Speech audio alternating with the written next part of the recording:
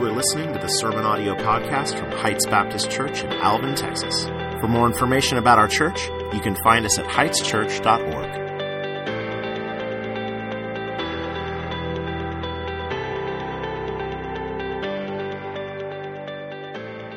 Now, if you are a guest with us or online, if you're watching for the first time, we would love to know who you are. We would love the opportunity to get to know you a little bit. And so if you're in the room with us, you can fill out this Connect card and just give us some of the basic information. I'm over the Connections Ministry, and so I will be the one that directly reaches out to you.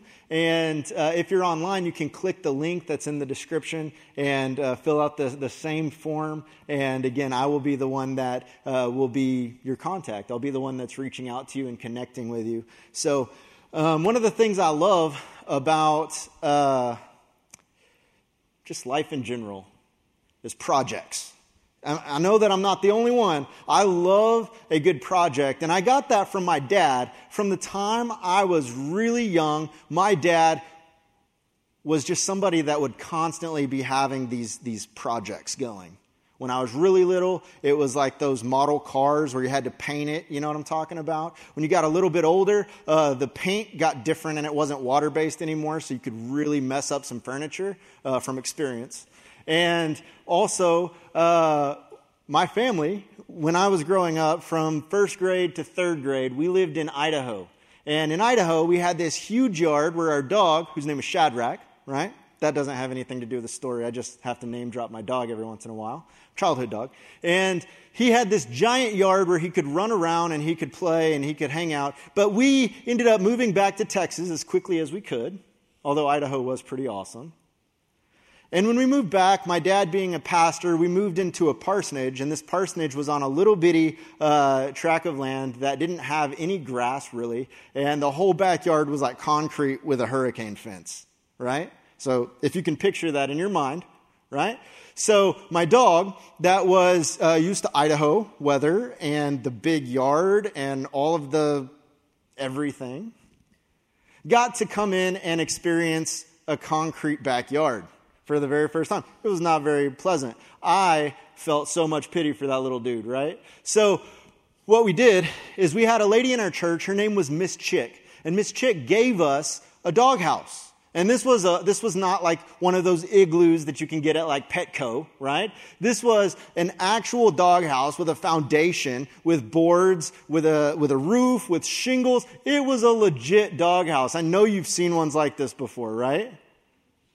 Okay, so what happened, this really old doghouse that was given to us by Miss Chick, in the process of getting it from her home to our home, guess what happened? It broke. And now I know when something is non-living, you can't really give it a characteristic, so let me rephrase. We broke it, right?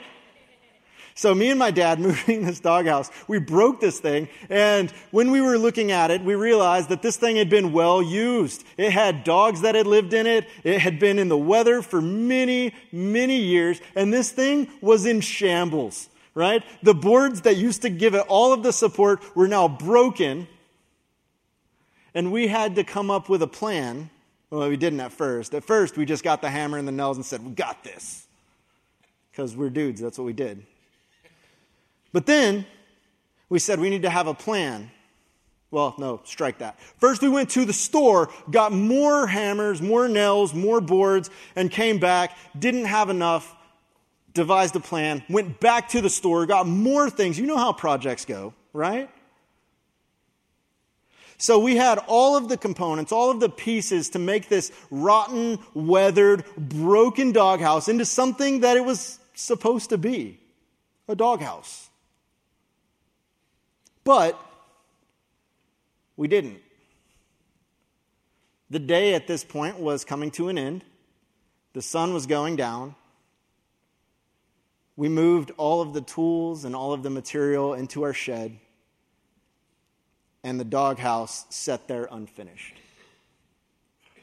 I was 10 years old the day that we decided we were going to be working on a doghouse.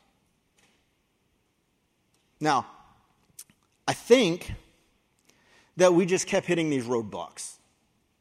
But over the next weeks and months, busyness set in.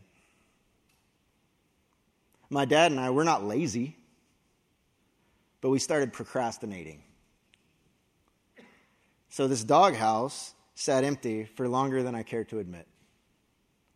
It wasn't even empty, it was just the foundation. Now, I know that you didn't come this morning for me to get up and talk about my childhood dog Shadrach and his doghouse, right? But I will say this, when we're going into the Old Testament, there is a lot of that attitude that goes on. The heartbeat of, well, we didn't have bad intentions, we just got busy. We procrastinated. We knew it needed to be done. So, in the book of Haggai, in the Old Testament, you have this minor prophet. We don't know very much about him at all, but we do know that he writes in this way that gives God this personality. As a matter of fact, he constantly is using the actual name of God. He uses the word Yahweh. So if you're looking through Haggai chapter 1, you're going to notice Lord in all capitals, and the students in the room should know that when Lord is all capital, that means that it's Yahweh. It's the name of God. Now, there's 15 verses in Haggai chapter 1, and that name is mentioned 15 times, the personal name of God. Now, I think what this means, what it's showing us, is that the God of the Old Testament is personal. The God of the Old Testament is one that wants community with his people. He's the God that has a name. But 5 of those 15 times, it's Lord of hosts, right? Which is literally Yahweh of the armies of heaven, right? And so when you're looking at this passage throughout, you're going to notice 5 separate times that it says Lord of hosts, that not only is this a personal God, not only is this a God who speaks, not only is this a God who wants community with his people, but he's also a God that is in complete control. He's also a God that has things together, holds things together, is the author of salvation, is the creator of the universe. And you get this picture when it references Lord of hosts 5 separate times. Now, there's something else that you need to take away before I give you the backstory, the origin of what we're going to be talking about today. And that's this. We're going to talk about the temple. And in the Old Testament, the temple was the dwelling place of God. It was where people could go in and they could worship God. They could offer sacrifices for their sins or have the priest do it. And it was a place where they could be in the presence of God. Now, when we're talking about this passage out of Haggai, it refers to this as the house of the Lord, right? But it's important to realize that this was the actual dwelling place of God. And then lastly, I wanted to give you a little bit of background before I jump into the passage that we're going to be reading, and that's this. So the origin story, I don't know how many of you like a good story, but I, for one, I am a comic book nerd. Well, maybe not comic books so much, but I like comic book movies. So I really, really have a love-hate relationship with origin stories, right? Sometimes you watch it and you're like, oh, that makes so much more sense now. And sometimes you watch it and you're like, why? Why did they ruin my favorite superhero? Come on, man. But when we're looking at this origin story, it explains so much about the attitude and the relationship that God's people had with God. Maybe the reasons that we have, that we can look into their lives and see how it relates directly with us in the church of the New Testament and the New Covenant. So, for centuries, you had these men of God that would speak to the Israelites.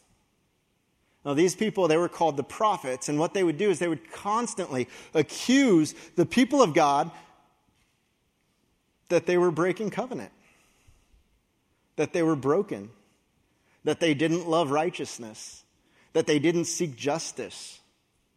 They were constantly breaking covenant with the God of the universe, with the Lord of hosts. So these prophets over and over and over again said, hey, if you don't turn things around, a nation's going to come and they're going to conquer you. And just like we might in today's day and age, if somebody were to come in and say, hey, we're about to be defeated, most of us in the room would be like, yeah, right. But there was a day it happened. The Babylonian Empire came in and they captured and enslaved, put into exile the children of Israel. And the Bible teaches that for 66 years, these people were in captivity, in exile, in the land of Babylon because of their disobedience. 66 years. That's like more than double the amount of time I've been alive. How about you? No, I'm just kidding. We don't have to do ages. Nearly 70 years had gone by, and the Babylonian Empire was overthrown by the Persians. Any history buffs in here? The Persian Empire came in under the director of this king. His name was Cyrus. And Cyrus came in and he said, hey, all of you that were captives and exiles under the old regime, under the Babylonian Empire, I'm going to allow you, if you want to leave, to go back to your home city and you can rebuild your lives, you can rebuild the city, and you can rebuild the temple to your God. And so, as you could imagine, there was quite a few of them. The Bible teaches around 50,000 people that made the trek back from the empire back into Jerusalem to do this project of rebuilding. And what you need to know is this was a good thing. Things looked good. They looked promising. They looked like God was doing things, that he was restoring his people, that he was making right the broken, that all things seemed to be going in the right direction. Everything looked good, but not necessarily from Haggai's point of view. You see, what happened is this. You had all of these people that came in, and they did, according to the book of Ezra, which was a contemporary of Haggai, they laid the foundation for the temple. That's a good thing. Think of that doghouse. That foundation was intact. And then they built an altar, and they began to worship God through sacrifice on the altar. That's kind of what you would expect if you were enslaved and you were in exile and now you were coming back and you're able to worship God again, right? On his home turf, in the place that he's supposed to dwell. But then something happened, and that brings us to the story of Haggai, where God said, hey, my people need a new word. They need something fresh. They need something different. And it's not necessarily as calm and relaxing as you might anticipate God to say. So if you will, go with me to Haggai chapter 1. Beginning in verse 1. It's in 3 sections. And so I'm going to talk about it as if they're scenes in a story. So scene number 1. In the 2nd year of Darius the king, in the 6th month, on the 1st day of the month, the word of the Lord came by the hand of Haggai, the prophet, to Zerubbabel, the son of Shealtiel, governor of Judah, and to Joshua, the son of Jehozadak, the high priest.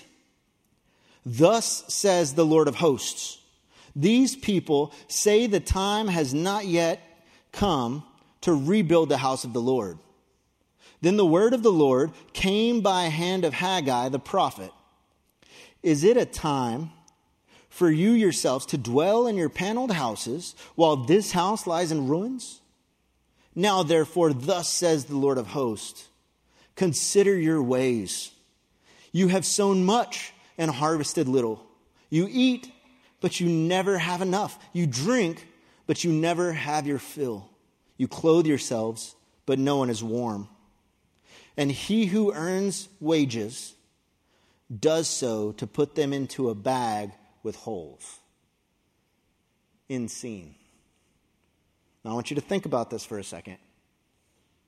You have this picture of a group of people that have come back. They've been given everything. They've been given freedom. They come and instantly do what is right because they know what is right. But then something happens. After they begin to do what is right, they realize, hey, I need a house. I need land.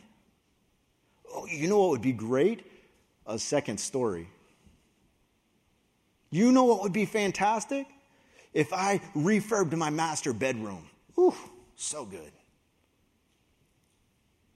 You have these people that are so focused on the way that they are going, that the way that they are building themselves up, the way that they are building their kingdom. And God says, hey, guess what? Until you build my house back, you won't be satisfied with the kingdom that you're building. Until you set your priorities straight, you will not be satisfied. You're not going to be quenched of your thirst. You are not going to be satisfied with your food. You are not going to be plentiful in your crops. Things will fall through. Things will happen. You won't be satisfied. It's like putting money in your wallet and it goes out the bottom. The picture that I thought right here, it was great. I don't know how many of you have ever had a lemon vehicle, like a car that was so bad, right? Yeah, I had several of those, right? Thank you, Keith Rhodes, right? But here's the thing. One of them was not so bad. It was just kind of old, right? And so what we did is my wife got a job, so we had double income, no kids. I don't know if any of you can relate to that. It was kind of nice. So we said, we don't need our 2002 Subaru anymore. Let's trade it in for something a little bit different. So we got a much newer, cheap, awful, terrible, no good car from a no good dealer as well. So what happened is this, that vehicle, the old one was kind of reliable. It was broken sometimes, but no more than any other old car, right? But this new one, I mean, it was nice. It was like the cheapest car that you could buy at the time, but the interior, oh, it was so good. I'm telling you right now, it had like black leather interior. Like, keep in mind, this was not an upper end car. This was like low end, right? So black leather interior, it had like red stitching in the leather. It had a heater in the steering wheel. Like it didn't just have seat warmers. This thing had like heater in the steering wheel, right? Had a touch screen that was like this. Never worked. But it had it. So while we had that car, the engine died. We found out that if the battery died, nothing on the car worked at all. At all. You couldn't just jump it because it was like a fancy space car. And the transmission went out twice. This car was 11 years newer than the old one that we got rid of, and we had very few problems with the old one, and this thing's been nothing but a headache the whole time. It was a money suck. I know exactly what it's talking about, of a wallet that's got a hole in it, and the money's just like, there it goes. Now, I'm not saying the brand of the car that I got, but never buy that brand. Terrible. I don't want to lose you for the rest of it, so I won't say the name of it. But here's the thing. Not only was it that, but you see, these people were in need of correction. So God calls them out in a way and says, hey, you need a priority shift. You need something that can shift your focus away from yourselves. You see, they were kingdom builders. But they were focused on building their own kingdom rather than God's kingdom. They were house builders, but they were focused more on their own house rather than the house of God. They were hard workers, but what were they working for?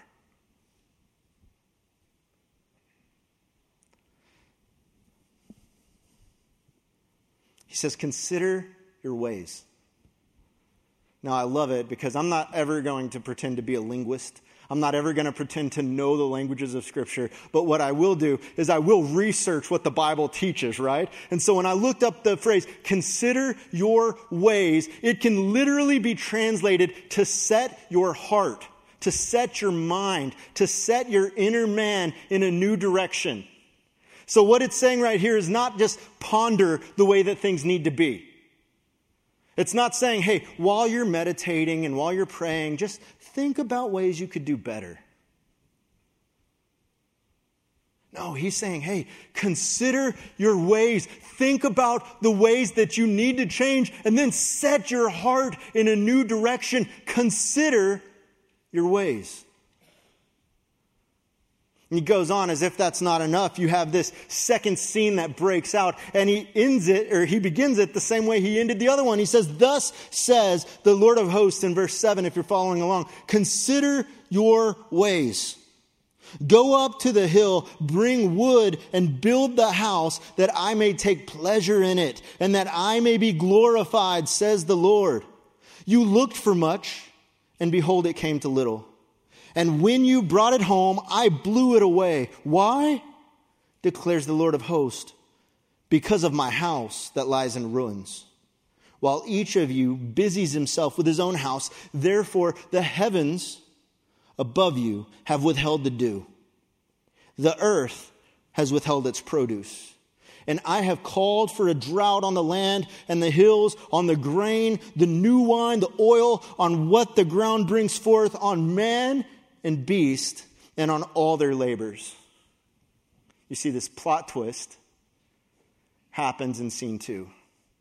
In the first scene, he says, you won't be satisfied. And in the second scene, he says, because I'm the Lord of hosts, because I'm over all things, you will not be satisfied because I won't allow you to be. The things that you build with your hands won't satisfy. I won't let them. The ways that you plan on your money growing, your prosperity, your kingdom, it's not going to give you the results that you thought. Consider your ways. Why? Because my house remains unbuilt. My friends, when we're looking at this, I think it's really important to take a few things away. God is removing the distractions from their life. Now think about that for a second. The distractions might not be bad. He doesn't say, how dare you, Israelites, build your own house? How dare you work so hard on your fields? No, they were setting their priority. They said, my kingdom now. And God was saying, what about mine? Misplaced priorities.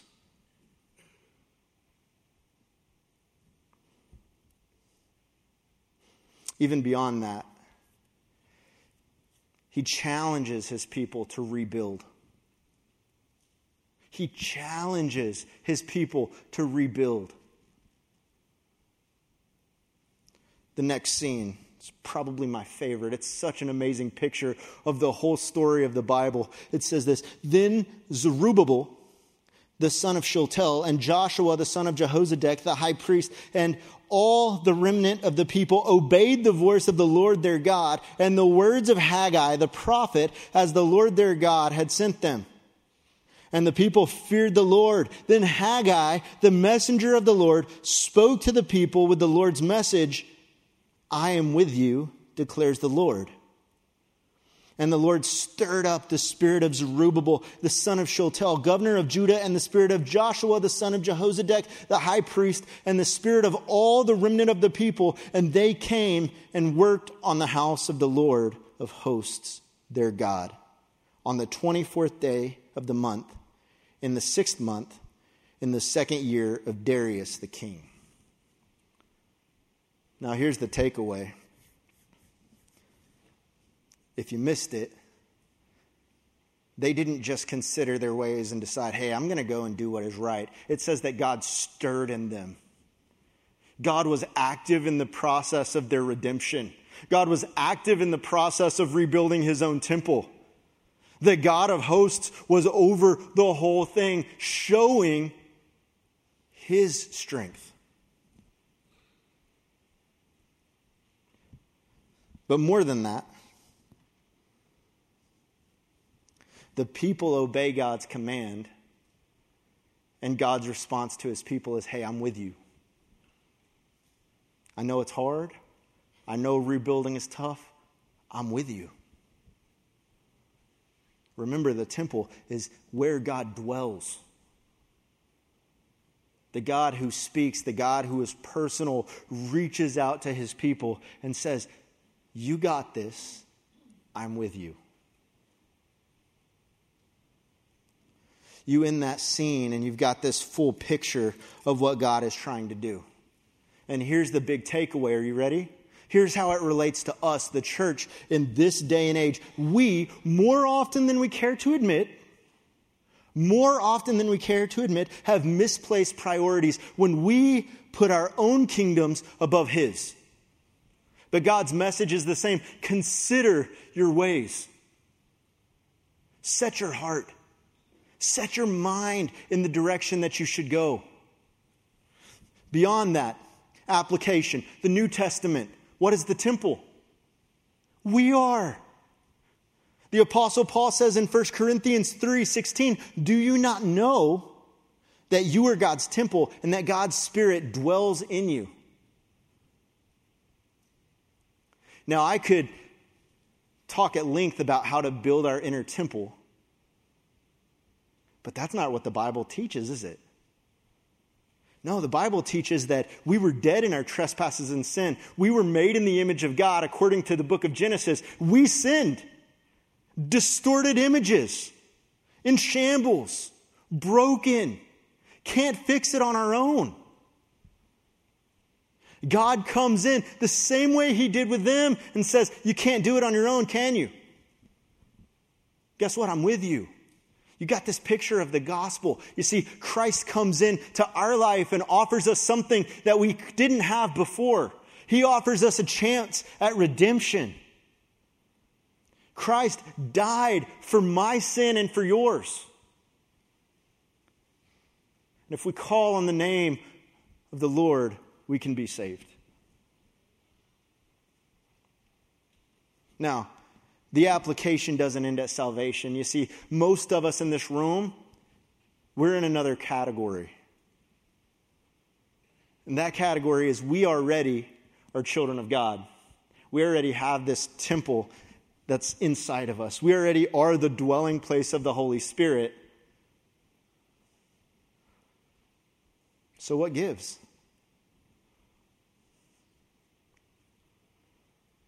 We're in this mode of recovering and pursuing. Recovery, my friends, is something that God constantly calls us to take steps in, to constantly consider our ways, to constantly grow in the direction that we're supposed to be growing. You see, God is calling us to something different. He's calling us out of our apathy. He's calling us out of our procrastination. He's calling us out of our pride, and He's calling us out of our greed. Some of us in this room have been building our kingdoms. Maybe it's a literal house. Maybe it's a political house. Maybe it's our children's future. Maybe it's the school system. Maybe it's the sports that are in our life. But each one of us has a specific kingdom that we have sacrificially poured our blood and sweat and tears into. Consider your ways.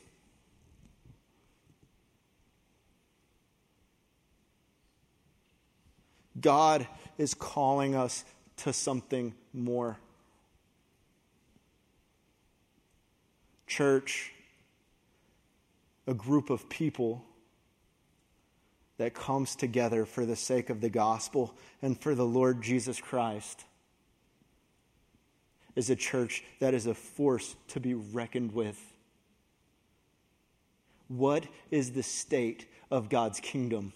What is the amount of labor that you are putting into God's kingdom? You see, the call out, the rebuke that God had in the book of Haggai, it hits really close to home in my life. And it should hit close to home in yours as well. So back to my doghouse. We finally finished it. I was going into high school. I was a teenager. You know what spurred us into action? My best friend in the world came over to my house. We were playing basketball in the backyard. And he said, man, that thing's been broken forever. Y'all ever going to fix that? My dad was there like flipping burgers.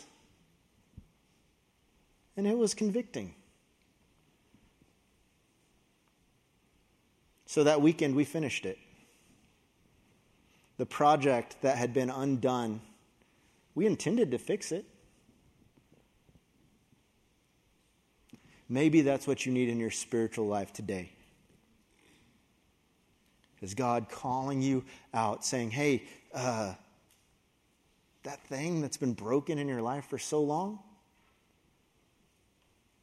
maybe today is the day to fix that. Consider your ways.